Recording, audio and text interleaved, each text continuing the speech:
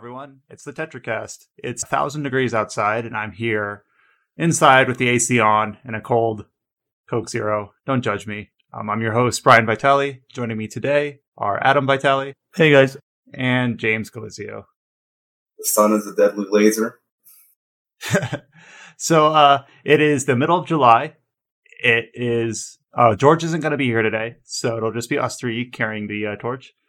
And we're here to talk about RPGs. But looking at the games we've been playing today, we've actually got a few non-RPGs on the list to talk about. So we'll be branching out as we tend to do. So I guess I'll just start with James, because you have a title on this from 2017 that I'm interested to hear your opinion of, because I didn't realize you were playing it. So what did you think of Prey from Arcane Studios? So I've been kind of playing it on and off for, a year and a half now, 2 years, something like that.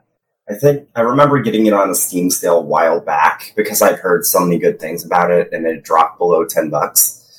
And kind of to give it some background, it feels like when Prey was first shown off by Bethesda and the way they marketed it was kind of at odds with the type of game that it actually is. The best way to describe Prey 2017, because, first off, the title is confusing because Prey 2017 isn't called Prey 2017, but it's basically a reboot of a series that only had one game that Bethesda also published. It's kind of crazy. Prey is an immersive sim, which, if you don't know what that genre of game is, if you've heard of System Shock, if you've heard of, to a lesser extent, I guess, BioShock, but basically System Shock 1 and 2 are immersive sims. They're almost like Metroidvanias in the sense that you have a game world where you can sequence break depending on different skills that you get, different things that you do in the world. And it's fairly freeform with how you can progress through the story. You have a lot of agency in how you decide to proceed through the game. Prey, one thing I've noticed a bunch of people have likened it to, especially a bunch of people that actually trust their opinions on this, is that when it came out, I saw a ton of people make the comparison that Prey 2017 is essentially a spiritual System Shock 3, which for people that know the System Shock franchise and how classic System Shock 2 is supposed to be, that's really high praise. And after Dishonored has a lot of similar DNA from the same developer. Not quite, but it does kind of shine through the immersive sim elements in that game as well. Yeah. So, don't want to talk too much about the story because there is spoilers, and I really enjoyed the ending, that's all I'll say. But Prey is a game.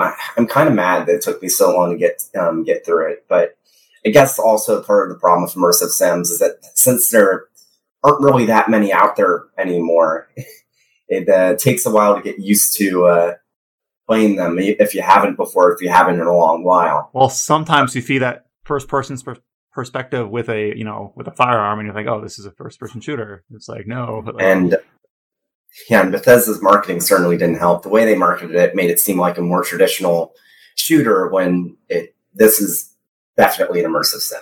One of the things that really makes it clear at the beginning is that one of the first key codes you get that you can enter into a computer, one of the first key codes you get is 0451, which if you've played any of the System Shock games, that number should be familiar to you. Because, I haven't played it, but I've heard that that's a kind of a clear Easter egg. Yeah. Well, I just kind of want to say that I know what you mean about Bethesda's marketing. They always seem to go to the same well for a lot of their properties. I feel like they marketed the Wolfenstein games, the Rage series, or I guess the whatever they call the second one. Is it just Rage 2? The one that came out last year to no fanfare. Yeah, Rage 2. And then they always kind of go with this kitschy angle for a lot of their titles, and I feel like they need to differentiate them more. Well, I say need, I know anything about marketing, but I feel like the marketing they're doing for Deathloop is really nice. The trailer they had at the PS5 PS5 game reveal thing was really good, at least in my opinion. But yeah, Prey. Don't want to talk too much about it because, again, part of the fun of immersive sims is figuring out things for yourself. One of the things I do love is that one of the weapons, quote unquote, you get is literally this foam dart crossbow. But the little twist with it is that the foam darts have a capacitive tip.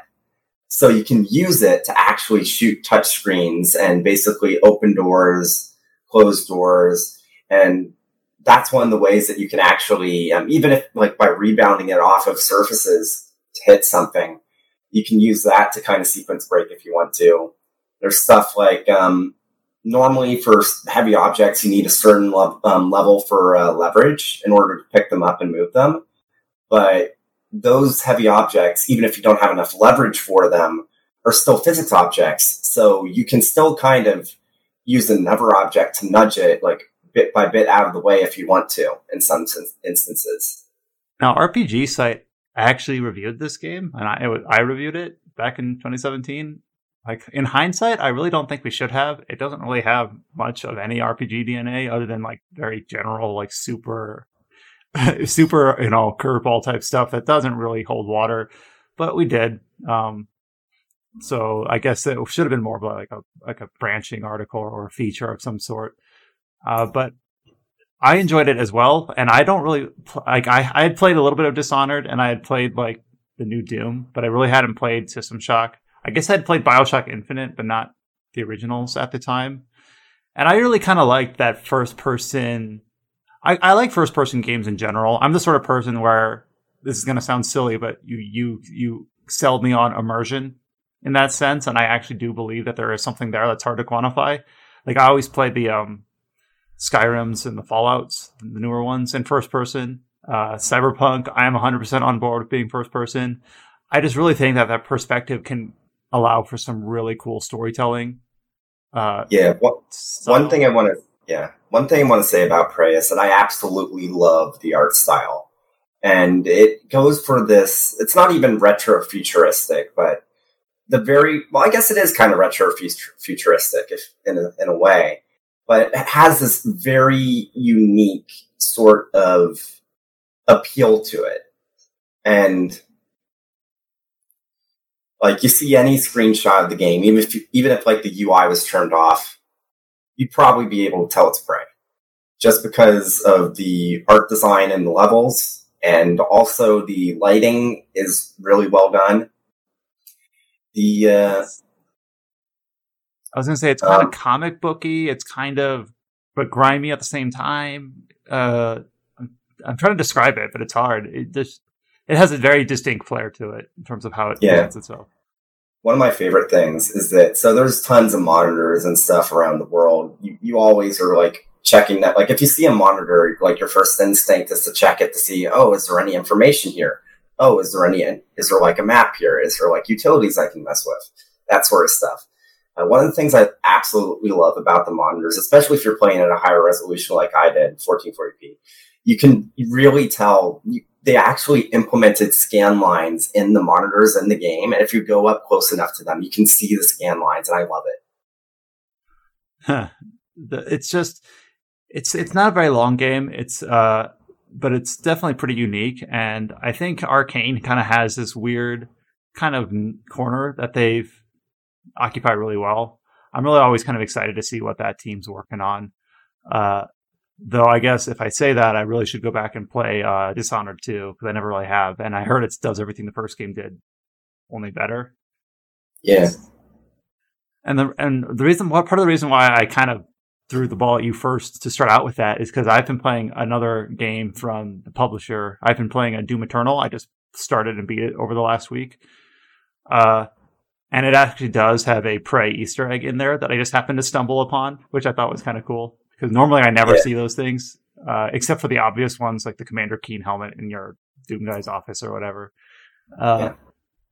And I don't play a lot of first-person shooters. Like, I've just talked about playing a lot of first-person games, but not pure shooters like that. Like, Doom is the purest of the... Well, maybe not anymore, because it does kind of have, like, the traditional modern, like, progression in terms of, like, you earn EXP in Doom Eternal and you get like Doom level. And I'm like, I don't care about any of this. Why is this in here? But maybe this is just how games have to be these days from big publishers. I don't know.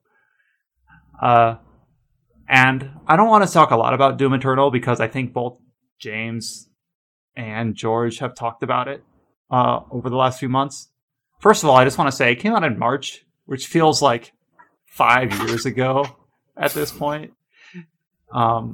Like it only came out less than about a third of a year ago or something like that. That's crazy.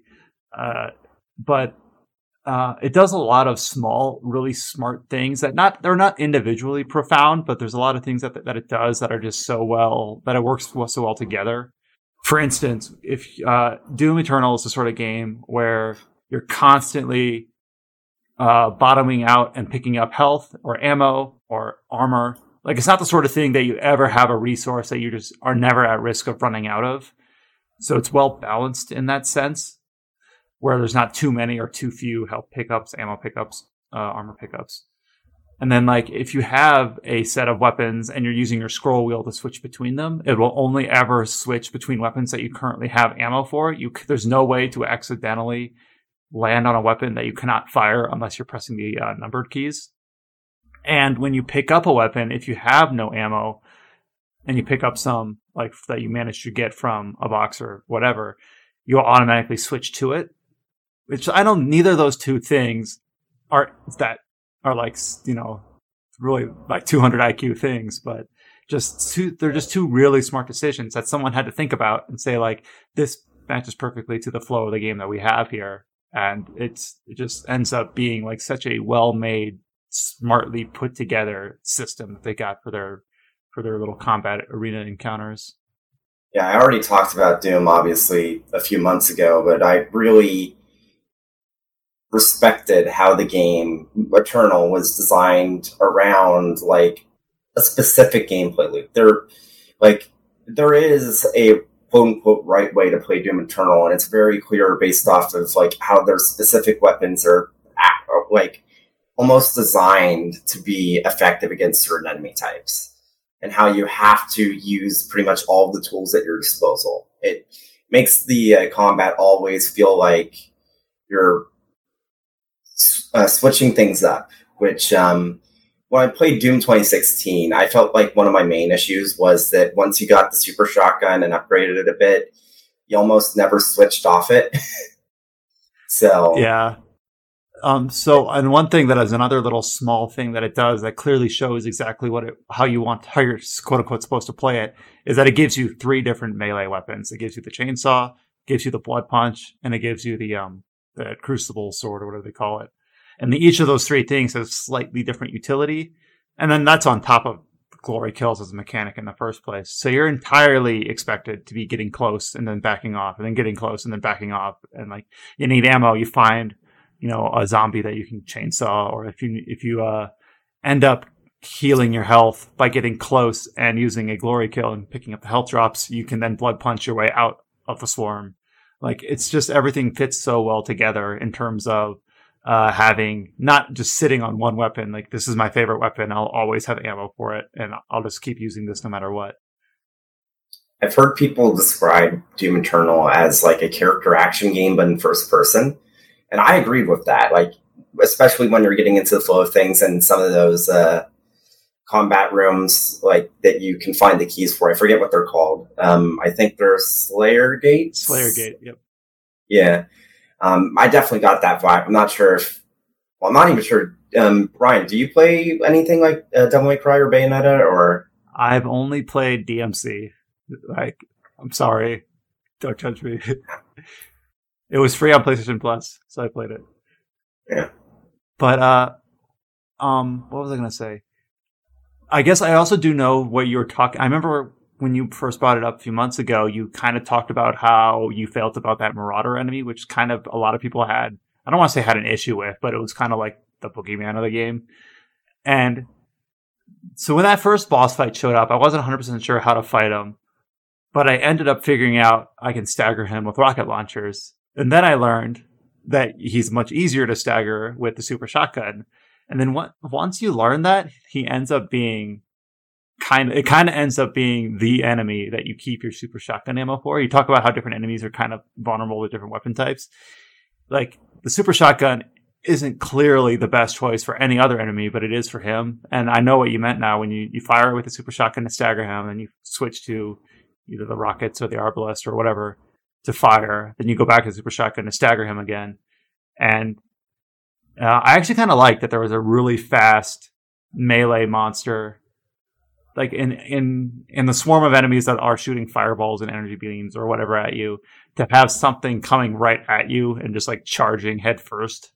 It's just kind of, not only are there different weapons that each have their own different utilities or whatever, but enemy variety or enemy like in terms of designing the encounters themselves, having like they're I can't call it a specific moment, but they're very deliberate about like they'll put imps or cacodemons up in the higher areas that are firing down on you, while prowlers or whatever are coming in and swarming you. So you got to you don't only need to move laterally, but you got to move vertically, and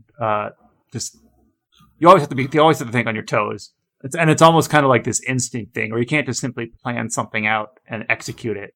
You can only ever plan as far as like the next demon. I don't like how the game tells its story, and I know talking about Doom story is a bit silly, but if I could have one fewer game with someone talking in my ear and saying, "I'll mark this on your map," like I would appreciate that. I just really don't think it needed that, with Vega talking to you and then later another character. And they're just constantly telling you, you got to do this, you got to do this. And like the levels are pretty still linear. They're wide linear, but they are linear, just arena stringing to hallway, stringing to arena. Like I don't need someone. There is some storytelling there where it's not just functional information, but a lot of times it's just like you gotta turn on the gate, or you gotta hurry or before it's too late. And I'm just like, I just wish I wish the game was a little bit more quiet in that sense. Yeah, it feels like benefited a lot. Go ahead. Yeah, it feels like the story, like a bunch of things with Doom Eternal, they kind of dialed the camp up to 11. Like, it's a number of things. And it's very clear that Eternal specifically is a much more cartoony game than 2016. Like, obviously, you've got the just floating power-ups, which I guess were in 2016, but not nearly as prevalent as in here. The graphics are a lot more colorful. You've got the whole, like, hilarious, like, climbing animation that you have for 3D platforming sections, which, funnily enough, I guess someone can make the argument that so far, Doom Eternal is the best 3D platformer of 2020, because there hasn't been any other ones. It's definitely an interesting sort of shift from 2016. And I remember I remember George talked about like how he hated the swimming sections, but I don't really feel like there were that many. Like, I was okay with them. They're all pretty short. I want to say there's only like 3, maybe 4 of them. And they're all usually like 2 minutes or 3 minutes long. Yeah. So I will say the last few ones are a bit more annoying. One thing I think is universally despised is any of the sections where you have the purple goop that you can't jump out of. Oh, yeah. Luckily, there's only a couple of those, but I do remember them because they suck. Because in a game all about movement, I guess it's okay to be inconvenienced to some extent, where it's like, now you can't do this as well as you normally can. Deal with it. Figure out a way out of it. But I don't know. I feel like they could have done that slightly differently. I wish they had an alternative to give them, but I really don't. But I do remember those sections where something's firing at you and you can't get out of the way of the shots because you're moving slowly and you can't jump. I also do like how almost all the later game encounters, they're designed in a way to keep things tense by doing something very specific. They'll throw in like a boss type. I think they call them heavy demons in the game. Either it's an Archvile or a Marauder or a Tyrant. And basically, there'll be one of those in the center of the arena or whatever, while everything else is chasing you and firing at you. And then when you finally down it, they almost always throw a second one at you of a different type. So basically, it tries not to let you like be relieved for any long period of time. You'll finally down that Tyrant after running around chainsawing other smaller monsters for ammo or whatever. and then as soon as you do, a Marauder appears on the screen or something like that. So that's another thing that I thought was just a little small thing that's not profound on its own, but it's just smartly done. But yeah, I saw that you mentioned Prey, and I'd been playing Doom on a whim, so I just thought that'd be an interesting tangent to start out with. We don't just play RPGs, as evidenced by half of these podcasts. But speaking about RPGs, let's talk about something a little bit more in our wheelhouse. With something that Adam's been playing over the last week and a half. I forget if you talked about this last week or if this is going to be brand new. This is new. But to be honest, I don't really want to talk about it too long because I don't think either of these games are really that interesting yet. But okay. Yeah. So anyways, I wanted to play the PC version of Final Fantasy IV. I've already played the GBA and the PSP version of it. And one kind of infamous thing about Final Fantasy IV is that it is the original version, the 2D version, is that it is very, very easy. You can pretty much get through the whole game just by attacking and the occasional heal. Like, all you have to do is just attack everything and heal. That's all you have to do. And you can pretty much beat the game, no problems at all. So one reason why I wanted to play the 3D version was it is supposedly a little bit more challenging, and also it has a hard mode.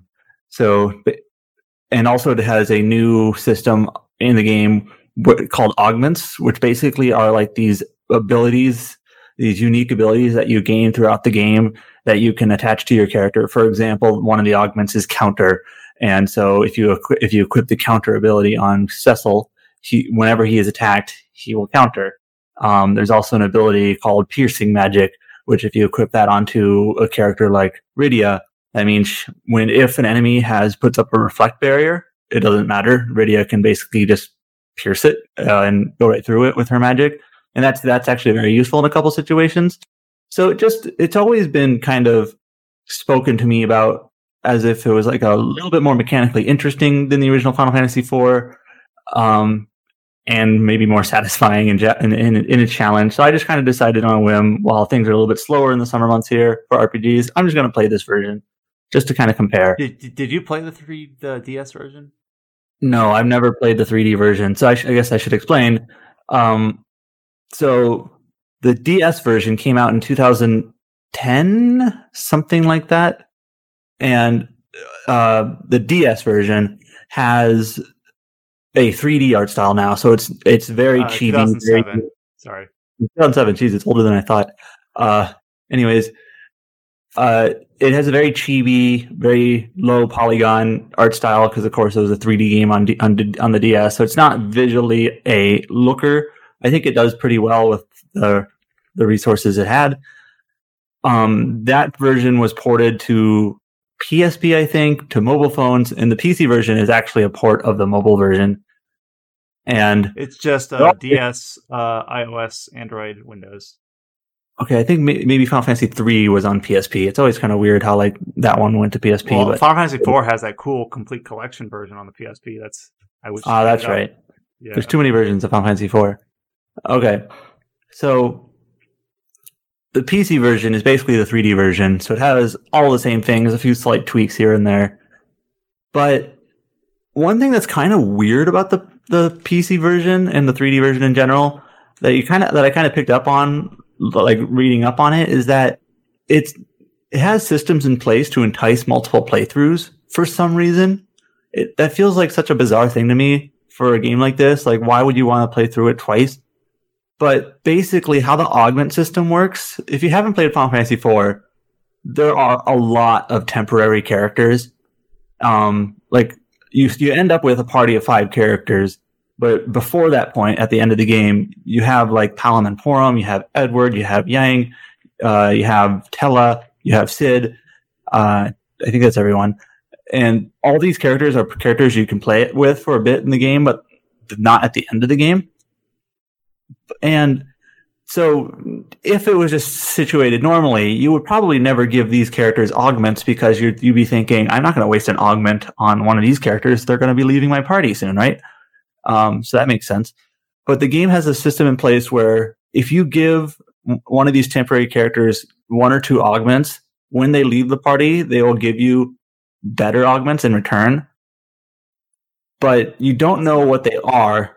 It is kind of cool conceptually, but you don't know what they're going to be, but also you don't have enough augments to kind of give each temporary character enough to get all the ones in return. If that makes sense. Like, if you give Edward a couple of augments before he leaves, and then you give Tella a couple of augments before he leaves, and then you give Hal and Porum augments before they leave, you are going to run out because there's just not enough. And what that means is, if you also want to do that, you might be like wasting augments that are like kind of useless on that character that might be useful on, say, Cecil or somebody, but you're kind of wasting it just to give them an augment, just to get one in return that is hopefully better, but you don't know. And let me guess, there's like a table somewhere that tells you who gives what. There are, every guide for this game, if you look it up, will have kind of like planned, like, here's an optimal augment path, or, you know, you want to give this character these augments, give this character this augment, give this one to this character. But basically, how that gets into this multiple playthrough thing is that your augments carry over from playthrough to playthrough. And so basically, pretty much any guide or walkthrough of this game is going to tell you, like, on your first playthrough, get these augments from these characters, and then on your second playthrough, get these augments from these characters, and then you'll have an ideal augment set up. You kind of have to do that in order to have enough. And also there's things like, for example, there's a couple of super bosses that you can only play on a second playthrough, so that's kind of a way to entice the player to play again. Yeah. And also, like, at the very end of the game, you get like the limit break augment, which is basically the break damage limit thing. You literally get that at the credits. So it's kind of like, on your second playthrough, now you can break 999 damage. And personally, what I'm getting at here is, I just think it's kind of weird that this game has this system or systems in place to basically say, in order to kind of get the most out of these mechanics, you have to play through a second time. And it's kind of expecting you to. And that just kind of doesn't sit well with me. Like, Final Fantasy IV is not the type of game you'd usually play through twice, at least not right away. And that just, I don't know, that's just kind of bizarre, the way that's set up. I don't know how I would change it. Maybe make it just so augments can be attached and unattached at will, and just you can only use so many per character or something. But they're permanent. You have to kind of use augments on throwaway characters to get better ones in return. It's just awkward. And I do think the game is definitely more challenging than the 2D version, which is appreciated, but the augment system is just kind of awkward. And that's basically my take on it. So, like, New Game Plus isn't completely new to Final Fantasy. Like, I know Final Fantasy 12 has it, at least the Zodiac Age does. But to have it so that it's designed not as kind of this extra thing, but almost as this, like, intended thing for, like, the fact that you unlock damage limit only for New Game Plus is a bit weird to me. And I do want to comment just before someone else listens and realizes that we have it, is that there are versions of Final Fantasy IV that do allow you to get those temporary party members back, but not the original and not this one. So yeah, I think the PSP version actually basically just says, here's your characters back if you want to use them. So that I wish that version of the game came out to more systems, because if I remember right, it's on PSP and that's it. It didn't ever go to Vita or anything like that. Yeah, it's I think it's one of those PSP games that does not have a digital version either. So it's literally score or whatever. The only way to officially own it is to have the UMD. So that's it. But I just remember that's the version of the game that I played, the only one, which is why I keep going back to it. And I just really like to me, if you showed me the original Final Fantasy IV and said, we're going to re-release this for modern. I know both of these versions of the game are also a decade old, but we're going to update this and re-release it. How do you imagine it would look? I'd be like, well, it'd probably look more like this PSP version and this DS version that I don't think anyone really kind of was asking for. I think there's a little bit of a charm to its, like, very, very simple geometry and 3D texture or 3D whatevers. But, as a 3D game on original DS, there's I don't care what resolution you're rendering that in, whatever emulator. There's only so much you can do to make that presentable. And maybe that's me being a little bit hard on just something that is just, arbitrary, just how it visually comes across. But it's not the way I would play the game. Or in terms of the 2D versions, the PSP version's 2D art, I first of all, is definitely better than the Steam version of Final Fantasy 5 and 6. Like, clearly, that sprite style in those versions is so baffling to me, like what they were trying to do there. I do understand some criticisms that the 2D version of the PSP version of Final Fantasy 4 is still maybe a little bit too clean or maybe too smooth in terms of the sprite work. But I think it's overall pretty good. And I think I kind of benefited from that comparison that you made, where when it came out, it was like, man, this looks different. I don't like it. And then the Final Fantasy 5 and 6 mobile version came out. Like, never mind. It could be worse. But yeah. So what's your final thought on... I think that pretty much does cover my thoughts on the game. The challenge is appreciated. It's no longer like brain dead easy like the original version of Final Fantasy 4 and most 2D versions are. The Augment system has a few interesting things you can do with it, despite some wonky implementation that I think are neat in terms of like customizing how you're playing the game. For example, one neat sort of combination of augments you can do is you can put the counter augment on Cecil, which means any attack he receives, he will counter with a physical attack. You can put the draw attacks argument on him, which means that every enemy will attack him first as long as he is alive. And you can also put the kick augment on him, the kick being one of Yang's moves, where he basically attacks all enemies at the same time with a kick. So basically, every enemy will attack him, and he'll counter with a kick and attack and hit everything. So that's actually useful in a couple of places in the game where a lot of the random battles have like 4 or 5 enemies.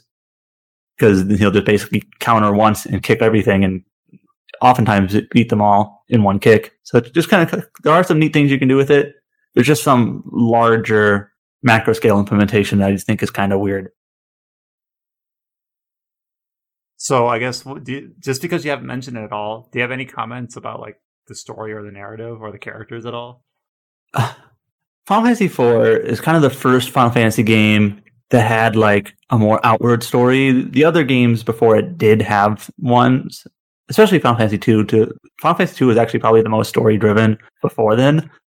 So Final Fantasy IV kind of was maybe more one of the first modern JRPG stories. I do think it's kind of silly how the game is pretty much like a sequence of character sacrifices up until the end. It's really cheap drama in that way. It's like you have the twins sacrificing themselves, you have Yang sacrificing himself, you have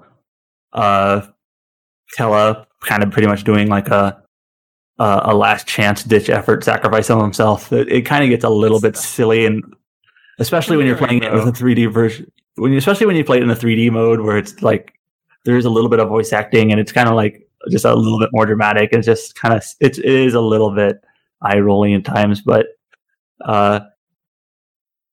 you just can't take it too seriously, I guess. So James, you had another game that you had put on your list here that I'm not familiar with. Okay, so just to kind of give some perspective here, if you're listening to the podcast and you haven't watched our new video that went up on the YouTube a few days ago, casual mode for Valkyrie Profile, the game that we were planning to do for the next one was Deviant Wonder Labyrinth, which is a sort of Metroidvania with RPG elements that Team Ladybug is developing in early access on Steam. Now, Team Ladybug is a company that basically specializes in these sorts of Metroidvanias. The reason I bring them up and the reason I kind of wanted to showcase their next game is because they're actually the developers that did the Shin Megami Tensei Synchronicity Prologue. I think that's how you pronounce it. That free PC Jack Bros sequel type thing that Atlas released for free on their website as basically a advertisement for the Strange Journey release on 3DS a few years back. So since I wanted to do I wanted our next video to be about that game, D.L.N. Wonder Labyrinth, which is another game from Team Ladybug. I figured it would be best for me to play their previous game on Steam first, so I could have a bit more perspective, because I hadn't played Synchronicity Prologue in a bit, and I was pretty sure that there would be more in common with their last release game and whatnot, that sort of thing. Touhou Luna Nights is a Metroidvania by them. Same engine as Synchronicity Prologue, same engine as D.L.N. Wonder Labyrinth. If you guys don't know what Touhou is, it's essentially it's a franchise that's almost entirely developed by fans, because the original creator for the series, Zune, essentially lets fans have free reign with whatever they want to do with the characters and the world, as long as they're not bullet hells, because the original Touhou series was just a series of bullet hells that has a very long history. I think it got started on like the PC-98 or something. Well, that's probably entirely wrong, but it's been around since like the 90s at least. And so Touhou Luna Nights is a fan game that's sold on Steam, because they're allowed to do that via the leeway that Zune gives to anyone that makes fan works of the franchise. And it's a action-focused Metroidvania with a bit of a twist on it, that uses a bunch of the kind of gameplay features of the actual bullet hell Touhou games. Like, there's a mechanic called Graze in Touhou, where if you barely touch, but like barely or almost touch an enemy attack, but not enough that it would actually hit your hitbox and that you would take damage, you get a bonus swarm multiplier. And there's a similar function in Touhou Luna Nights, where your main attack requires MP, because it's a fast shooting projectile. You're basically throwing knives, and that requires MP. So one of the things you can do is you can actually graze past an enemy to regain MP, or you could graze past an enemy to kind of regain health and stuff like that. It has a really interesting time mechanic, because the main character has the ability to either stop time for a short period for a moment, or to slow down time for a moment. And the level design really makes use of that in some very interesting ways. Like, there's some platforms or some objects that have a specific outline that says, okay, this will still move if time is stopped, or this will only move if time is stopped. There's in boss fights, which are really entertaining and have a good variety. There's some attacks that you have to either slow down time for, or you have to stop time for, and you have to know which one to do when in order to dodge attacks or get your damage in. It's not a very long game. It took me about 4 hours to finish, but had a bunch of fun with it. Honestly, check it out if you want to. I'm looking at it. So I had not heard of this game at all. It's just I'm not really in my what I would be looking. I don't play a lot of platformers, period. But I'm like, it's got this cool kind of like Game Boy Advance-esque art style. It's got an overwhelmingly positive rating on Steam, which is pretty rare. So it's definitely highly regarded. And so this one, it says was developed by Team Ladybug, which is, you said it's a fan game. Like, can you describe that again to me? Like, how that all fits together? Okay, so the way the Touhou franchise works is that Zune, the creator of the franchise, basically gives free reign for fans to do whatever they want with the characters and world, as long as it's not more bullet hells. That includes selling fan games if they want to. So Touhou itself is probably more well-known for some of its derivative fan works, like manga, songs, and obviously fan games. I know that NAS America has actually published a few Touhou games themselves, like Touhou fan games on consoles. So there are like even physical releases of Touhou fan games, because Zune really couldn't care less. He's actually supportive of people using the IP for their own game ideas. And then one of those is this Team Ladybug. They decided to take a go at it. Okay.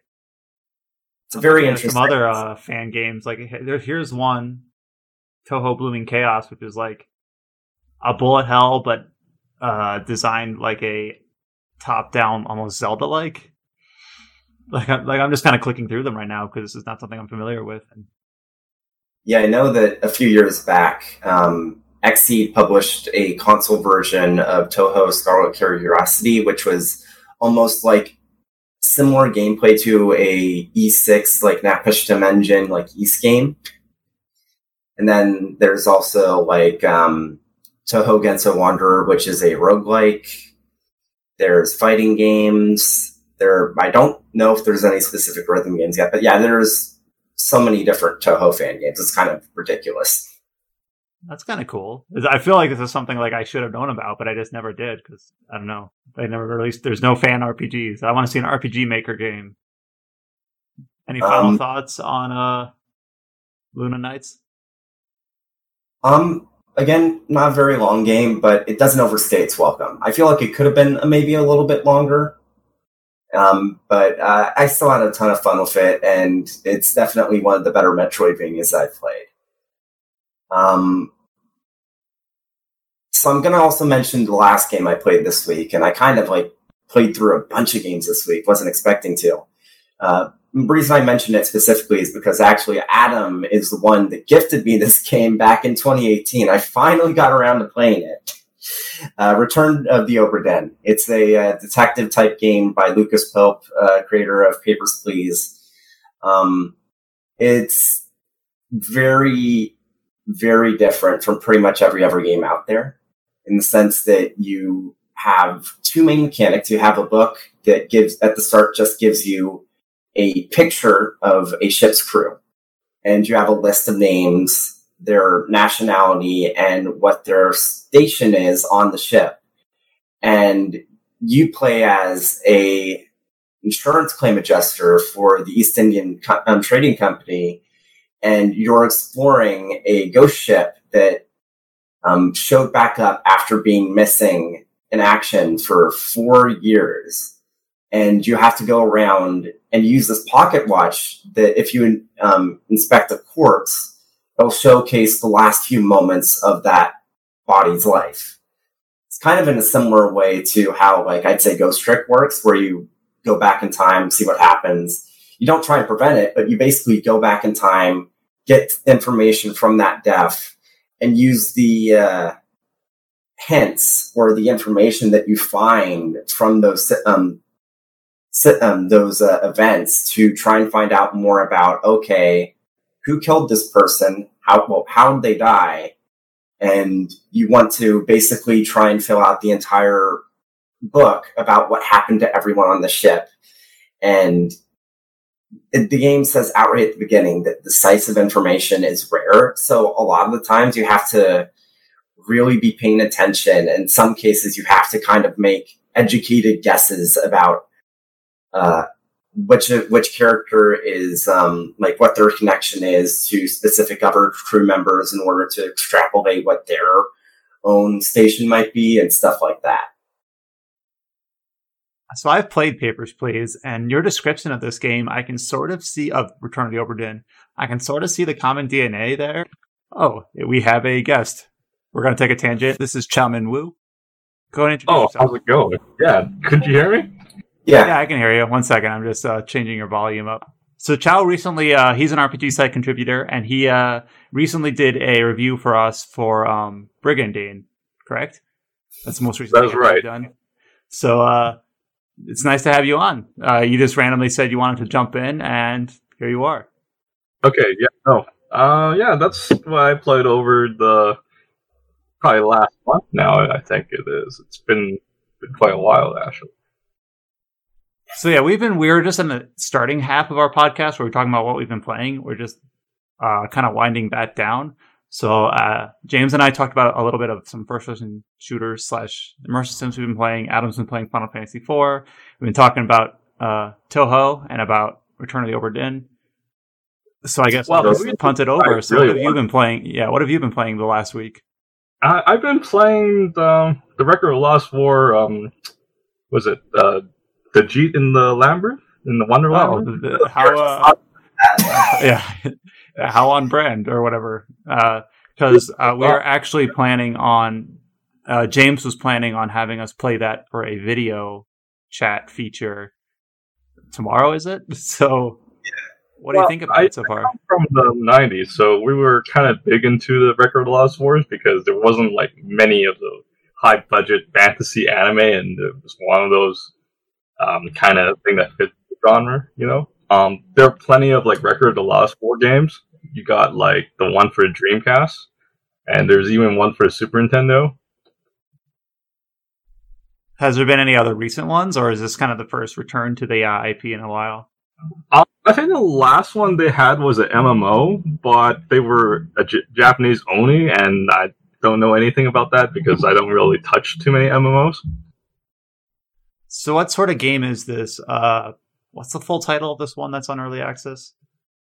It's called. Let me just look it up. It should be Record of Lost War, the Jeets in the Wonderland. I think that's what it's called. The name looks like Deedlit, but it's pronounced Dejeet. That's what it's called. I haven't seen the anime in a while, so I forgot the exact pronunciation. I mean, even though, I don't even think they got the original voice actress voicing these characters. Yeah, they pronounce it Deedlit in the anime because I've been watching that the last couple of days. So that's kind of like what I've been playing through because it's like, yeah, this is actually like a very good like Castlevania clone. The game it's really specialized in like using like dual spirits. Like you got a wind spirit and a fire spirit, and your attacks and your attributes can be changed depending on what spirit you're using.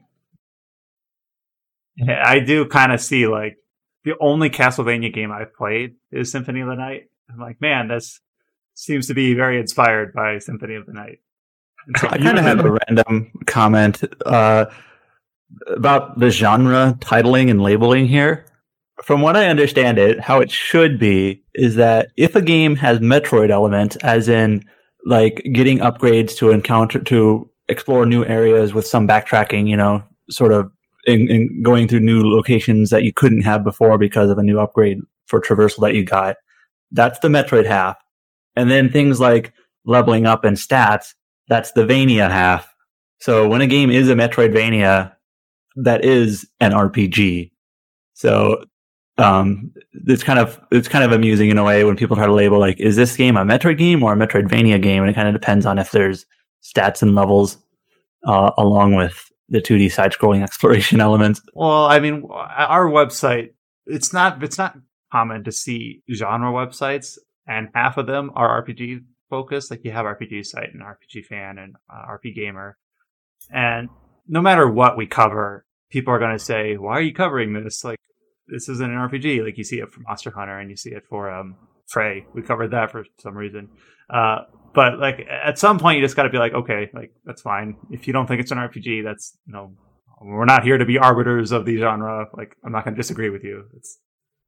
Everyone has their own kind of personal opinion of what constitutes that, or even what constitutes what a Metroidvania is. But this Deedlit and Wonder Labyrinth definitely looks like whatever you consider Symphony of the Night to be. This is the same ball of wax. Yeah. Reading up, because I knew that like Record of Lodoss War was compared to like a D&D campaign, but like reading the Wikipedia page, you're like, no, the series actually started off as a homebrew D&D campaign. Literally.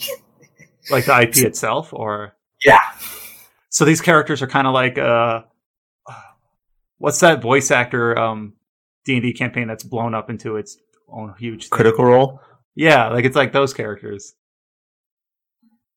Yeah, but it's like, so I guess in a way it is an RPG, like originally, in a sense. Like purely tabletop, like can't get more pure RPG than that. Yeah. So this game being in early access, like how is it limited? Is it only like a certain number of acts or a certain percent of the map, or like how does that work? We got two zones. Like there's a zone 1, then there's a zone 2. So as soon as you get out of those zones, the game's over, and you just gotta wait. When you say zone, what do you mean by that? Because I don't think of Metroid games usually does. Well, I guess Metroid games are kind of sometimes Castlevania, like the game that you start at Dracula's castle at the beginning, then as you go up, then you're in like the alchemy lab. Then as you go even further, you're in the library. It's like it's coming back to me. Yeah. Okay. Yeah, and depending on like the Metroid game, like sometimes the different areas and Metroid games will be color coded on the map. I know what Chow's talking about though, because like both of the Team Ladybug games I played have had a similar system where the zones don't really mingle too much, so they're like self-contained and they're very much color coded on the mini map if you bring that up. And if there's already 2 zones in Wonder Labyrinth, I'm guessing it's about halfway done, because I feel like there's only like 4 zones in Luna Nights or something like that. I think they said they wanted about like 6 zones or something like that. Oh, so it's going to be a little bit longer then. Yeah. So, do they have any like plan on when they're planning? Like, are the zones going to drop in as they add them, or are they going to hold them back and just release it at some point next year? Or has the developers made any clear indication of what their plans are? I think they want the next version to be like a full game. I think that's what I heard. So I think these 2 zones kind of like early access, and after that you'll just have to wait for the full product. So, and considering the pace they're working at, I think it took about like 2 months for Stage 2 to came out. So I'm guessing by the end of the year, then you probably have the rest of it. Yeah, so I'm kind of just poking through their discussion page on Steam and their news updates, and I guess there was a big Stage 2 update just in late June, less than a month ago. And I'm just kind of poking through the different news updates and discussions and things like that. It's kind of weird because early access games have been kind of a well that some developers of specific game styles have been going to. Like we've seen Larian go to early access for their Divinity games, and it's planned for Baldur's Gate 3. So it's just kind of interesting to think like how this could become more and more commonplace to play these games as they're in the middle of being developed. And we've seen it before for games like platformers or more PC-centric genres, but might be interesting to see it more for even if this game specifically isn't a pure RPG. Wondering what other pure RPGs we might see in these kind of development states, but playable to the general public. Yeah, one thing that I'm noticing that's kind of interesting while looking at the Steam page is that the current icon for the game on the Steam page is actually, they had a fan art contest, and it looks like the winner of the fan art contest got their art incorporated into the basically if you have the game in your library, you're going to actually see the fan art as like an official part of the game's like assets, which is pretty neat. That's cool. Yeah, so we ended up kind of approaching this from a weird direction, because one of the things I was going to shout out before we go into like news or topics is about how we put up a video feature, and this has already been introduced, but this is when I was planning on introducing it, so I'm just kind of like re-stepping the bounds here. We put up a video feature called Casual Mode Valkyrie Profile as a first of hopefully a series that's just basically RPG site contributors talking over games that we either feel strongly about, or it could be new games, it could be classic games. And the first one was Valkyrie Profile that Adam drove for us, and it's up on our YouTube page at RPGSite.net. And then James's plan for his first, he had mentioned this, but I'm just restating it to put it in order, is to do the similar thing for this early access Record of Lotus War, Deep Light, and Wonder Labyrinth. And we're just going to see how it goes, just see what the general reception to it. Reception has been pretty good. It's more long form, free form sort of videos rather than super kind of produced. They're not like reviews or retrospectives or things like that. It's not like a documentary. Yeah, that's partially for the title Casual Mode. It's just like, here's the game that I've been playing or I've been excited to play. Here's my thoughts about it. And we'll have other people chiming in, other contributors saying whether they've played it in their opinion or they haven't, what they think, things like that. So, and so you're kind of getting, I guess, a sneak preview of what the second one will cover. So go ahead and look at it we'll probably put those up midweek. We're still finalizing the schedule about when we'll record them and when we'll upload them. So yeah, more content for our YouTube channel, because it's something we've kind of been wanting to do for a while, and we think that this format works for something that we can do weekly and kind of stay consistent on.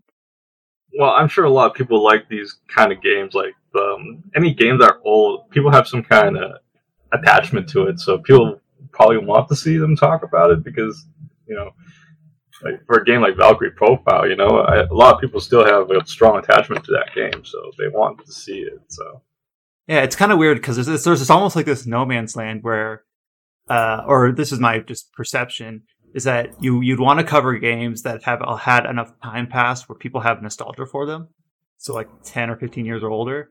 Or we could do a video on a recent game, which obviously people are still forming their opinion on, or they're currently in the middle of playing themselves. But if you do a game that only came out like 3 years ago, it feels like you haven't had that nostalgia build up yet, and you've kind of missed the boat on when everyone else is covering it. So there's kind of like this valley that we might want to avoid, but we'll see what we end up like dialing in on as we do this, because we're planning on doing it weekly, seemingly weekly, should I say that? So we'll see kind of what sort of games we end up nailing down in terms of making this a series. Well, one of the other features that go ahead. I was going to say James can play the Record of the Lost War for Dreamcast. It's like kind of like a Diablo clone. And then we also have some features that I also want to shout out from the website in our typical written form. Alex Donaldson put up basically a 20-year retrospective on Final Fantasy IX. It's a game that's kind of near and dear to his heart. Clearly, you can see that it reads through in his article for it, but it's also kind of like RPG Site history lesson, because RPG Site started as a Final Fantasy fan site, like specifically around the time of release of Final Fantasy IX. None of us here were old enough to post a podcast when that game came out. So it's just kind of a cool article. Like, it's obviously talking about Final Fantasy IX, but it is also talking about just RPG Site in general. So go ahead and give that a read. I believe it is our like top banner right now. Like, it's the featured article on the front page of the website. And we also had something that I don't know if James wants to comment here, but we put up a review for the Story of Seasons Friends of Mineral Town release, which we've talked about plenty of times in the news context, but we have a review out for it that Danny Maddox wrote for us, and then James also put out a little kind of complimentary article about its PC version. Yeah, definitely something a bit new for us, but then again, it's not like we usually get like multiple versions of a game at like the same time. Doubly so, like the main reason we were able to do this for Story Seasons is we actually got code like almost like a month before the embargo lifted or something crazy like that. Yeah. For those that don't know, for a site like ours, it just seems like it's very random almost. Like, sometimes we'll get several copies of a game with plenty of time in advance, and we can split like review duties and guide duties and maybe a video feature. But a lot of times we get one version of a game like at launch or super close to it. We don't have a lot of say in the platform. We have some. So it's just kind of what we can't always plan out exactly what we want to do. These are kind of at the whim of what you have access to. And obviously some of the games we review are just games that we've purchased and decide to review after the fact. So it just depends on the inclination of the PR of the publishers and of our contributors. A good example of one of the latter like games we just reviewed after the fact, like Higurashi. Like we've been reviewing more and more VNs lately, and I like when I finished reading Higurashi, I was like, wait a second, Chapter 8 came out like in May, and obviously my review went up in June. It's like, hey, do you guys think that it would be worth doing a review? And basically that's why we even did a review for that. And then I did a review for Bug Fables. It just happened to line up with the console release, but that really wasn't my intention. It had come out late November on PC. I had played it in early May, and I'm like, this game's pretty neat. I want to write about it. And then it came out for consoles. Kind of also on this topic, I wanted to review Paper Mario Origami King for us, even though it's not really an RPG anymore. And I kind of wanted just to have some thoughts on it, and I could maybe discuss it with like an RPG slant or lens.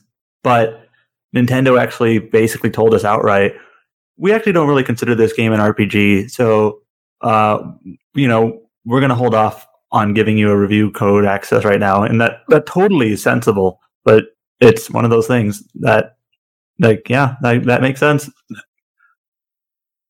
But then at the same time, we've had Bethesda willing to give us Prey.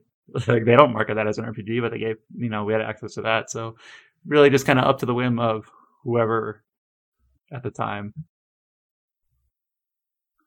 So, Chad, we're going to move into the... did you have one other comment? I was just going to start transitioning into the news topic section. Yeah, I was just going to say one last little quip is one of the in-jokes is everything seems like an RPG of some sorts these days. So yeah, and it's something we're aware of very clearly. So people literally asked us where our God of War review was when that released a few years ago. Because it has skill trees and stuff. It's I've actually seen people say God of War 2018 is actually an RPG. When I see that, I'm like, I feel like it is more of an RPG than Horizon Zero Dawn, and we got code for Horizon Zero Dawn. Yeah, that's another weird thing. Horizon is kind of very loosely an RPG, but it's one of those things when it was first teased and first announced, and it was pretty much an unknown property at that point. It was billed as an RPG. That's what the publisher and PR and everyone was calling it. So we here at a genre site are of course we're going to cover this. It's an RPG. That's what they're calling it one. And there wasn't a whole lot to go off of visually or yet. It was only after the fact when we started seeing more of it and playing it. It's this is only very loosely one. But at that point we had already kind of covered it up to that point, so we weren't just going to drop it. But it's just kind of interesting how that works. Is we started covering just because they were calling it one before we could really get to see it for ourselves and kind of make it. We can't make a determination after the fact, right? It's also sometimes where Monster Hunter games, Capcom will deliberately call those RPGs, and we kind of use that in a way as okay, we'll cover it. And then people say, why are you covering this? This is an RPG. And I'm not saying the developer, gets final say. You can't just if Nintendo came out and said that Super Mario Galaxy was an RPG, you wouldn't just believe them outright. But it's just interesting where it's just you have the developer's opinion, you have the writer's opinion, and then you have the player or the reader's opinion. They don't always line up. This is kind of an aside, but you were showing me some Monster Hunter World yesterday because of the new update, which we'll talk about. And you were showing me this equipment stat ability setup that you had that you were preparing for one of the bosses, and that seemed very RPG to me.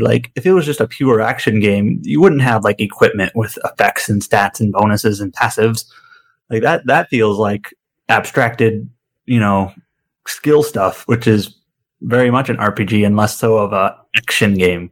So I saw that, I'm you know what, this sort of fits the sort of things that we cover. If it's not an RPG, it's definitely close enough that an argument can be made that it's RPG adjacent. So yeah. So going into the topics of the week, I guess we'll just start out with that. It's one of the smaller ones. We put it at the bottom of the list, but we'll just, instead of going back to it.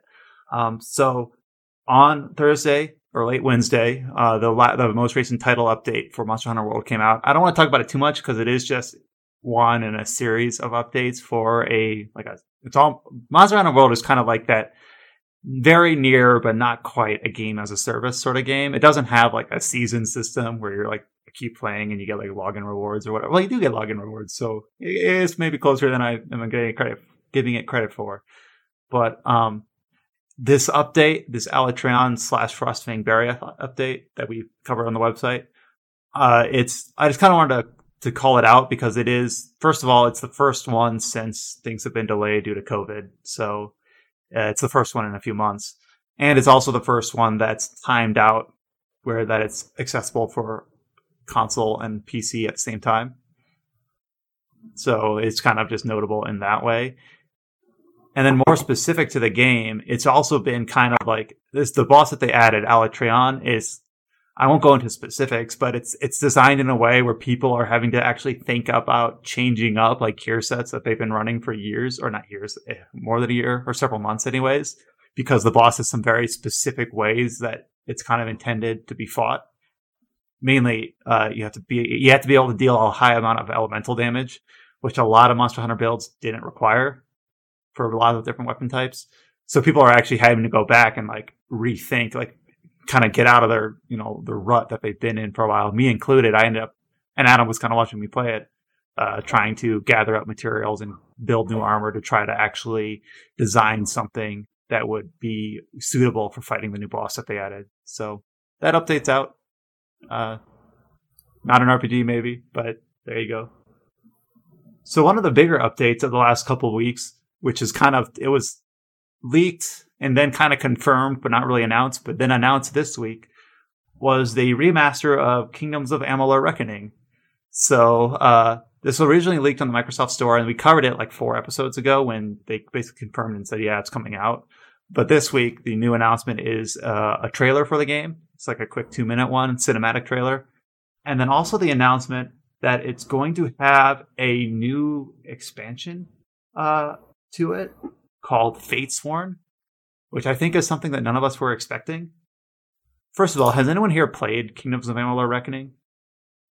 Nope. I remember reading about it in like a Game Informer like before it came out, and it sounded interesting at the time, but I just never got around to playing it. I haven't played it either. It seems to be one of those games that people who have played it seem to have a pretty high opinion of it, in terms of being like a surprisingly good game for what it is. The one criticism I seem to hear about the game more than anything else is that apparently about halfway through the game or whatever, it becomes like really, really easy. So I was wondering, basically, I haven't dug up on this, but I was looking at the cinematic trailer, and it's basically just, a warrior fighting a bunch of like demon spawn coming out of a portal or whatever, and then it talks about Fatesworn as a DLC, and I didn't know if like this is a new character, if she was from around before, or if it's meant to just be a stand-in for like the player-created character. I really don't know the details on that. I guess none of us do. But yeah, I couldn't tell you. They haven't said anything about what Fatesworn is, other than that it's coming next year. Basically, the announcement is that there's going to be an expansion, but otherwise we don't really know what it is, other than its title. And we kind of talked about already, like the weird history of Big Huge Games and the Rhode Island studio that developed this, and how they crash and burn. But you went through all that very deliberately in one of our last podcasts. So now it's just kind of weird. Like now it's falling under THQ Nordic, and it's being developed by Kaiko. Like I don't quite know. Like, is there any crossover to like the expansion developers and the original developers, or is it like we own the IP, we're putting someone else on it? Do we know any of those details? The only thing I know about Kaiko is that they did the Darksiders remasters. So like doing a remaster for this game seems like that's their wheelhouse. But as far as I know, they didn't do like original content for the Darksiders stuff. So okay, so it makes sense that they would do the remaster portion of this game, but then are they also doing the new DLC? I guess it's kind of interesting. But yeah, this is a game that I kind of like. Word of mouth is obviously a really good like selling point for any game, and this game has pretty good word of mouth. People don't actually call it like this is the best RPG of the last 10 years or whatever. At least I don't see that. But people think it just has like a lot of cool, interesting ideas. It's obviously kind of fun to play an RPG that's in like its own standalone universe and isn't attached to some like larger IP. So I'm actually interested in this, and it's coming out. Oh, I never announced this. They announced that it's coming out on September 8th. I forgot if that was leaked with the original Microsoft Store leak, but there it is. So only a couple months away. So this is kind of like one of those early fall, or I guess September 8th, technically summer RPGs that I'm interested in trying. Another kind of Western RPG, kind of in the same vein, being only this one is more something that I can speak more definitively on, is that we learned about the next project from Spiders, the developers of like Greedfall and also the Technomancer. So after they released, or after they had, while they were in the middle of in the release cycle for Greedfall, they got acquired by Big Ben, which is now Nacon. Whatever they rebranded themselves to. And over the last week, they kind of had a Nintendo Direct style announcement for a bunch of their games. A lot of them not RPG focused. They had like a new Test Drive Unlimited and a few other games that they announced. The new Werewolf game that we did cover, which I think looks very bad. It's not even on our podcast list. I don't want to talk about it more than this. But they did also announce Steel Rising, which is an action RPG basically set in an alternate version of the French Revolution where you play as like automaton. Some people have drawn Nier Automata comparisons. I really don't think it has much. First of all, the teaser for it was just like pure CG, like a slow panning shot over these like mannequins dressed like 17th century like Englishmen, or I guess Frenchmen. So there's really not a lot to go on other than like a few paragraphs of PR marketing for what the game is. But they put the teaser up on our website. Go ahead. So Spider's most recent game is Greedfall. They announced that. Actually, let me look this up. They announced Greedfall very early, and then it took them a long time for them to like kind of come back to it. Okay, here we go. Greedfall was announced in February of 2017. That's when they first had like a teaser CG cinematic sort of trailer for it. And then we didn't see it again until June 2018. So it was like, 15 months later or whatever. And considering Greedfall came out only like 8 or 9 months ago, they haven't really been working on this new game that long, probably. So I have a feeling it's going to be a while before we see this again. And that's also why it's probably this very short trailer. They didn't give any idea of release date, not even a year. They did say PC and next-gen consoles is the release platforms. Greedfall, I actually reviewed for this site, and it's been like it's kind of a very BioWare-esque game in an era where BioWare's not making those sorts of games anymore, seemingly. I don't think it's quite as good as most of BioWare's output, but yeah, I do think that it hits a lot of the same notes. So if this game is in the same vein, I do think that it is something that I want to keep an eye out on, even though it might be a while before we see it. Though you do mention like Greedfall was announced in 2017 and we didn't see it again until 2018. It just makes you think of like comparing that to something like Cyberpunk, which had a much longer dormant period or things like that. But then we also have games like Paper Mario, which was announced and then released 2 months later. So it just really depends on the publisher and the type of game. But yeah, I guess we'll revisit Steel Rising from Spiders whenever we see it again, maybe this year, probably next. This is about Amazon's New World MMO, another game that we might not see for a while because they announced it was delayed. How's that for a segue? That was amazing. Amazing. Okay. So this game was originally supposed to come out in May. Remember that? They announced that late last year. And it was supposed to have like an early beta period that I signed up for, and that was pushed back, and then it got delayed to like August or whatever. But none of that really matters, the specifics, because now it is delayed to spring 2021, which obviously MMOs sound like a nightmare to develop. We're in the middle of the COVID pandemic, so I'm not like blaming them specifically for delaying the game. It's just that it's just another notch on this game's kind of seemingly troubled development. And then it's also kind of on the backs of Amazon's other property that they released this year, Crucible, kind of going back to beta state after kind of a fizzled out launch that didn't make any waves. So it's just kind of another, stone thrown into that lake. Is that an idiom? I don't know. It is now. Because I guess we'll see this later because it's not going to be a while. And I don't know if this announcement talked about beta plans. Basically, the only thing they said about the delay, they didn't really give any specifics other than they wanted to ensure that there is enough mid-game and end-game content. So I wonder if maybe they realized, first of all, they didn't even get to the beta test yet. So like that was meant to start later this month. So this is all based on alpha feedback. Maybe they realized, this is speculation, but that when people kind of completed whatever quest or story content there was in the game, there wasn't enough, content to have people continue playing, like progression or gearing or whatever. They just realized that they need significant more time to implement that. I think one thing I noticed from actually on the Reddit R Games post for basically this information. There was a few people that had apparently been playing the alpha test that were kind of replying to people saying, yeah, all the people that were playing the alpha kind of expected this because New World's been going through a bunch of changes that fundamentally change what sort of MMO it was going to be. Because like a while back, it was originally supposed to be an MMO where PvP was always enabled. So it was going to be, the end game was mostly going to be something like EVE Online, where it's like very much player created and that sort of stuff. But then they shifted it to an opt-in style for PvP. So because of that one change, they needed to make the PvE content more desirable. And from the sounds of things, it wasn't even COVID that seems like the most likely culprit why it got delayed.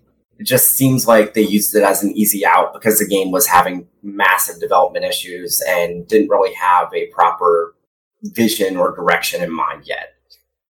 Well, making content for an MMO that is able to last the typical MMO player's like attention, well, not last, but it seems like it's so easy to spend a lot of time making content that ends up being like water through a sieve.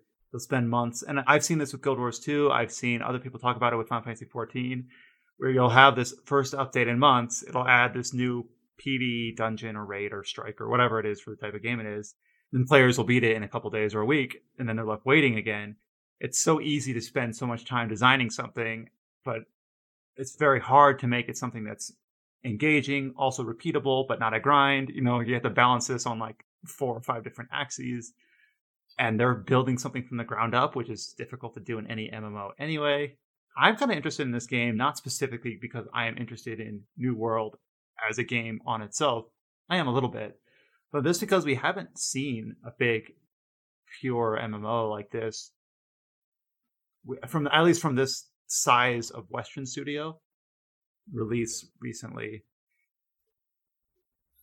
So, well, I hope that they can manage to release and like get a decent product out, because after seeing how Crucible did, I can definitely understand why they decided to push it back.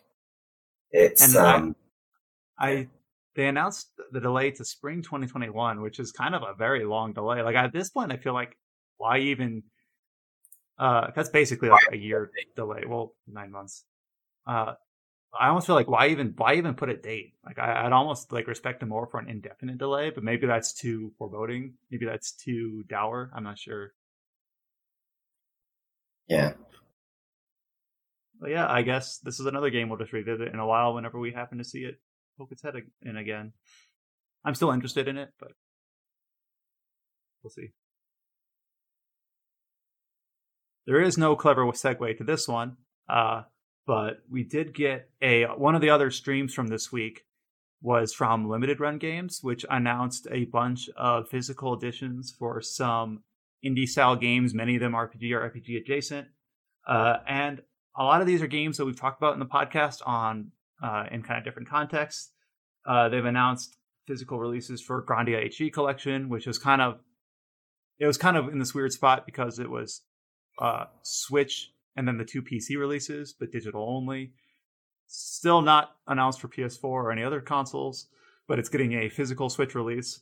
Something else also getting a physical Switch release is Ys Origin, which was announced like the day earlier from Dotemu, who also did the Xbox 360 port like a year and a half ago. Oh, they did PS as well? Yeah, Dotemu has done all of the Ys Origin ports to consoles. So they originally did the PS4 and Vita port, then they did Xbox One later, which actually, ironically enough, both looks and runs better than the PS4 version because they had more time to work on it. Because the PS4 version had a weird issue where, like, if you've played Ys Origin, you'll know that as you're, like, attacking enemies, they, like, drop blood and whatnot, and they especially kind of burst into, like, gore when you kill them. A lot of that was kind of missing from the PS4 version.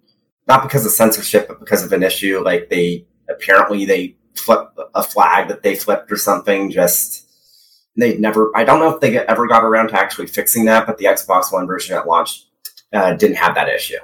I'd imagine there's other bugs too. There's like one of the bosses, like they literally just stop attacking after a while. I was Depending like, on having a blinking nightmare. And I was like, oh, it's like this is easy. This is not hard as a PC version. The boss is stuck doing this pattern. But yeah, limited run. Oh yeah, sorry. You wanted to talk about the other games they announced too. Yeah, I was just going to announce they also did Castlevania Anniversary Collection PC release coming Q3. Grandia is coming out August 7th. And Ys Origins also just general 2020. They did also announce like a cool like premium edition of it that we have linked on our webpage. Yeah. Bloodstained And Curse aren't of they the Moon 2. reproduction of Shantae? Are they? Yeah, they are taking the original Shantae game and making a deluxe version for Switch, but then they are also making like an actual Game Boy Color cart, like a reproduction cart, if you want to play it on your Game Boy Color. That's neat. Cool. Is that even considered a reproduction if it's like officially endorsed by the original developers? I'm not sure. Get the weird semantics here, but it's like an officially endorsed recreation of the game in like parts that you can play on your Game Boy Without paying several $100s for it. I think they go for thousands now. Well, not for long. But and then the last game is Bug Fables is getting it. Like, it released on Switch or every console, I guess, late May, and now it's getting a Switch physical edition sometime this year. Well, I guess they don't even specify this year; they just say TBD. I'll be the first to admit that I'm definitely a bit biased for limited run games because I've been following them ever since their main bread and butter was the Vita back in like 2016 or something like that. They're great folks. They very much care about the games that they do physical releases for and the medium as a whole, of course. Kind of have to be if your whole shtick is to get physical copies of games so that they're like preserved. Like, and then I actually ended up pre-ordering a copy of Ys Origin because I have a brother who basically video games don't exist unless they're on Switch. And that's a game I think he would enjoy. Yeah. And it's easier for me to gift. Here's a physical copy I literally wrap in Christmas paper and, give to you. You don't really get that with a digital game. I know, yes, in some ecosystems you can gift digital games, but it's not the same. So yeah, I bought Ys Origin on Switch as a gift. So it's nice that they did that I can actually do that. Yeah, I've bought a few limited run games myself. I bought La Mulana EX on Vita. I got The House in Fata Morgana. They released last year. I got Astral Breed on PS4, which I wouldn't have bought if I'd known that finally they were going to port the PS4 changes to PC eventually. Because the whole reason I bought the PS4 version was it seemed like they were never going to port the editions back to PC. So that's kind of, oh damn. But yeah, they're great. Honestly, I would buy more stuff from them, but yeah, it's just like they release so many games so often. It feels like every week they have like one or two more like new releases, and it's sometimes hard to keep track of everything they're actually like releasing. I remember back in like when they first started out, usually they'd have like maybe a release a month, and now it's just, yeah, we have like at any given time we have like 3 pre-orders on our site, and then like once a week we have games that are like not pre-order, but basically, yeah, you have to get on the site at specific times during the day when they go up, or you're SOL. The whole flash sale, FIFO. Yeah, I had to do that for House of Fata Morgana because Vita cards obviously aren't. You can't print them anymore, so it was very much a thing where, and that was a big one for Vita fans and VN fans. So everyone wanted the Vita version specifically, but everyone just wanted the game in general. And like within like 5 minutes, all the copies were sold out. It was just crazy. And I wasn't clear on this, but Castlevania Anniversary Collection, Bloodstained, Curse of the Moon 2, and Bug Fables are also getting physical releases on PS4 through limited run games. I said Switch earlier, but PS4 for those, Switch for those, plus Grandia. Also, Ys Origin and Mega Dimension Neptunia 7 as well. Yeah. Fun fact, or not so fun fact, I believe they actually did a physical release for Ark of Alchemist, and I feel genuinely awful for anyone that actually bought that and intending to play it and not just for collections purposes. If you bought it for your collection, you knew what you were getting into, but if you bought it because you actually wanted to play it, oh God, I am so sorry. That's one of our, if you don't know the context there, that's one of the lowest reviewing games we have on the site that James had the pleasure of covering for us. And it's not even one of those cases where we were like an outlier. Like literally on Metacritic, the score is like under 40 for the Switch version. Yeah. So all the rest of the topics from this week are kind of more Biggie Tech, more just kind of smaller announcements. Dragon Mark for Death will launch for PlayStation Network on July 22nd. We've got Banner of the Maid, which is a strategy RPG coming to PlayStation 4 and Switch on August 12th. Another one that's kind of in like an alternate French Revolution setting. And then lastly, we got physical retail editions announced from Xseed for Sakuna of Rice and Ruin, which has kind of been in this game. It's like, I feel like we've been seeing that game like every summer for the last couple of years. It's been like they still didn't announce like when it's going to release. They just announced that it will have a physical release officially through Xseed.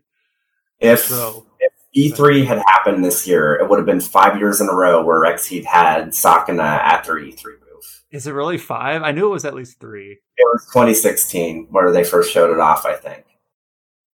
Because it was the same. I want to say it's the same year that they showed off Y2, which was 2016, because 2017 was the Y1 release, I think. I don't know. In any case, it's been a while. But it obviously they put together a pretty cool like Divine collection. That's their premium edition. I think I don't know much about the game except that it has like some really nice artwork, very like Muramasa, the Demon Blade type style, like painterly Eastern flavored sort of thing. I will say that the Xseed press release on this game that announced this physical edition sounds confident. Like, yes, this game will release in 2020 for real this time. I thought they didn't even specify the year. No, they say 2020, but they say this year in the most recent update for it. I mean, they've said 2019 in the past and so on, but still. Okay. Well, that's your kind of the that weird genre split between RPG and farming sim that has been more and more prevalent. We kind of saw that with Summer and Mara. And Rune Factory covered, Rune Factory, Story of Seasons. So some of those more RPG leaning than others, but it seems like something that we've kind of grandfathered into the site just because we have contributors that are willing and able to cover them. So we will see who's interested in looking at Sakuna Rice and Ruin of Rice and Ruin whenever we see it. And that's all that I had listed as RPG site topics for the week. Is there anything else from like the general gaming or something that I missed that anyone else saw this week?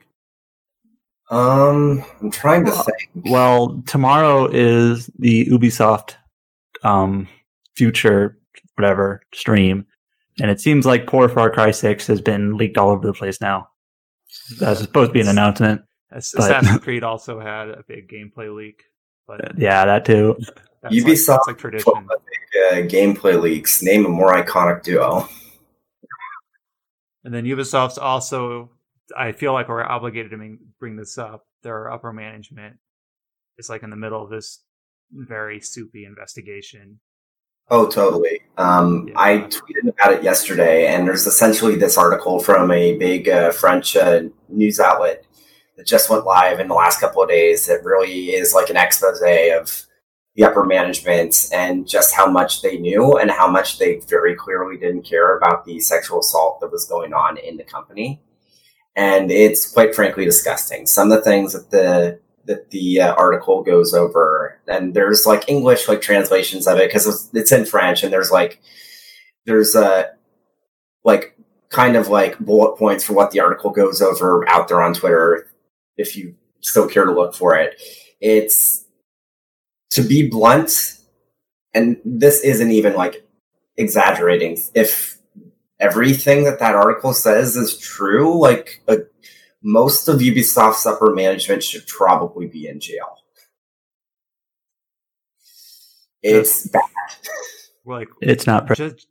just as we are with Harry Potter. I think our website's still going to cover it, but we're not going to shy away from mentioning these things as relevant things because games aren't developed out of thin air. They're developed by people, and sometimes those people aren't the most. Those are who you're supporting when you're supporting games made by them. Honestly, all that needs to be said is like video games are developed by people, and people can be good, but people can also be real assholes. Not good. They can be good or they can be not good, but we will see any Assassin's Creed or related information from that Ubisoft Forward event. So you'll still see that from us. We almost forgot. There was another big RPG that was announced this week that was hyped up by Nintendo themselves.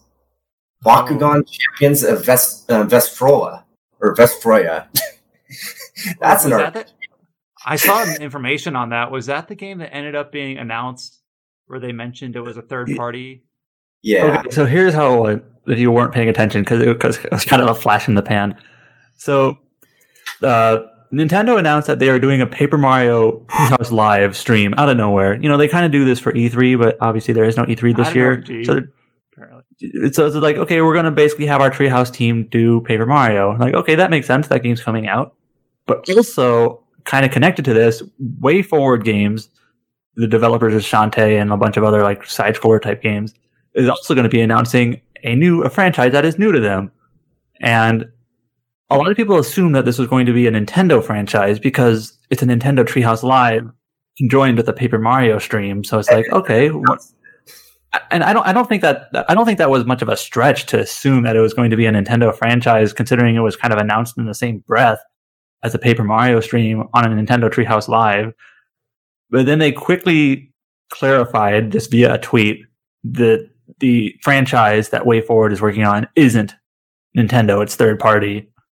And then the next day, it was a Bakugan, like kind of a, monster raising RPG sort of game. What I'm sure everyone was hoping for. Yeah, it just, I do think it is weird that a licensed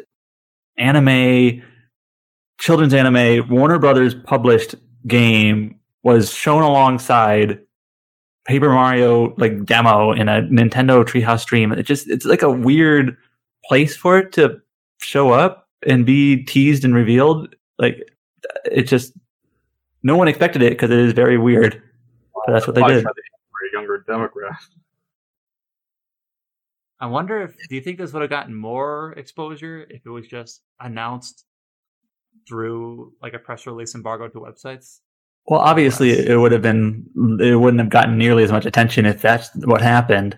But is it a good sort of attention? I guess maybe there's no such thing as bad attention. Maybe. I feel like almost all of the attention is simply on the fact that it was originally announced by Nintendo, then it had to be clarified, it's not a Nintendo franchise, and then it turning out to not even be like an actually like new IP from Way Forward, but rather a licensed game. It's like, well, that happened. And I think the fact that it was a Treehouse stream and not even just like if Bakugan appeared in a Nintendo Direct, that would have been fine. Like Way Forward is making this game. That's like, oh, okay, that's expected. We see these sorts of things in Nintendo Directs. But the fact that it was kind of like in this Nintendo Treehouse thing is just so weird to me. Well, now it's almost framed as like we have this game instead of Metroid I don't think that's fair. WarioWare or whatever. I mean, WayForward has obviously done like licensed games before, and from my understanding, they've made some actually pretty decent ones. Like I remember reading back in the day, like a Nintendo Life review or something for a Hotel Transylvania game by WayForward that was very much a Symphony of the Night ripoff, but actually pretty decent in its own right. So, like, who knows? Maybe this will actually be a decent RPG, even if it's like a licensed Bakugan game, which, God, I haven't heard of Bakugan since middle school. I feel like Bakugan is like one of those like Fox Saturday morning shows, or maybe it was WB. I don't know. Like, it's one of those shows. I was too old at the time when I first came around, but I had younger brothers that were watching stuff like that. Haven't heard about it forever. And I heard Adam describe it as like C tier Yu-Gi-Oh. Like, oh, now I know what it is. I can envision what that is in my head. Yeah, the whole thing with it is that you had the cards that you would set down, but the real thing was with the cards was simply to be magnets, so that when you kind of roll this like marble shaped, large marble shaped plastic ball figure, when it rolls onto the magnet, it kind of fleshes out into a figure of a monster. And I remember that it didn't really take off too much back when I was in middle school because, well, if kids wanted to get into card games, the parents would obviously want to steer them towards ones that didn't cost as much as Bakugan, because Bakugan had the magnetic cards and also like the actual figures. So in order to have like a full team, it would be way more expensive than if they were just into like Yu-Gi-Oh or Pokemon or even Magic for that matter. Actually, kind of a good point. Like, just the design of their in-game card game makes it so that their real-world card game ends up being a higher barrier of entry. So it never took off in that sense. Yeah. Well, I don't know if we're going to cover this too thoroughly, but there it is. Honestly, I just mentioned it half as a joke. Yeah, I'm but sure there's some Bakugan diehard listening to us right now. And that, I think, covers us for this week. So again, thank you for joining us. We have that video feature that we talked about earlier, Valkyrie Profile, up on the YouTube channel, along with that Persona 4 gameplay from a couple weeks back for the PC version, which, by the way, they recently announced sold 500,000 copies. So technically they announced that they had 500,000 players, so we don't know if that's actual copies sold or just how many people played the game on Steam. That's confusing. True. The wording makes it a bit weirder. It's probably just 500,000 sold, but like everyone, like all of the estimates like that people had for a copy sold would seem to have it pegged at least 700,000. So who knows? It generally, the way that estimates work now on PC, at least for the lower bound of sales, you tend to have a decent enough idea. So I don't know.